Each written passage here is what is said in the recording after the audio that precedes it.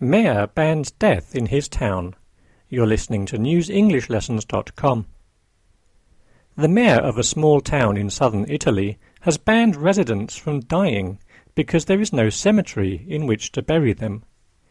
Giulio Cesar Fava, the mayor of Falciano del Masico, explained to villagers at the beginning of March that it was illegal to die.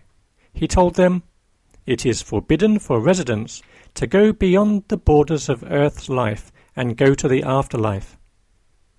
The village has a population of just over 3,700 people, but so far 2 elderly folk have not followed his order. The mayor issued his ban because of a disagreement with a neighbouring village, which has owned the cemetery since 1964. The 2 towns could not agree on a new plan to make the cemetery bigger, so Mr. Fava decided to stop using the old one.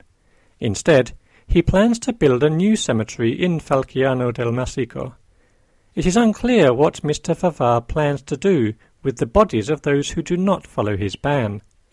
The population is aging, and more people will die before the new cemetery is built.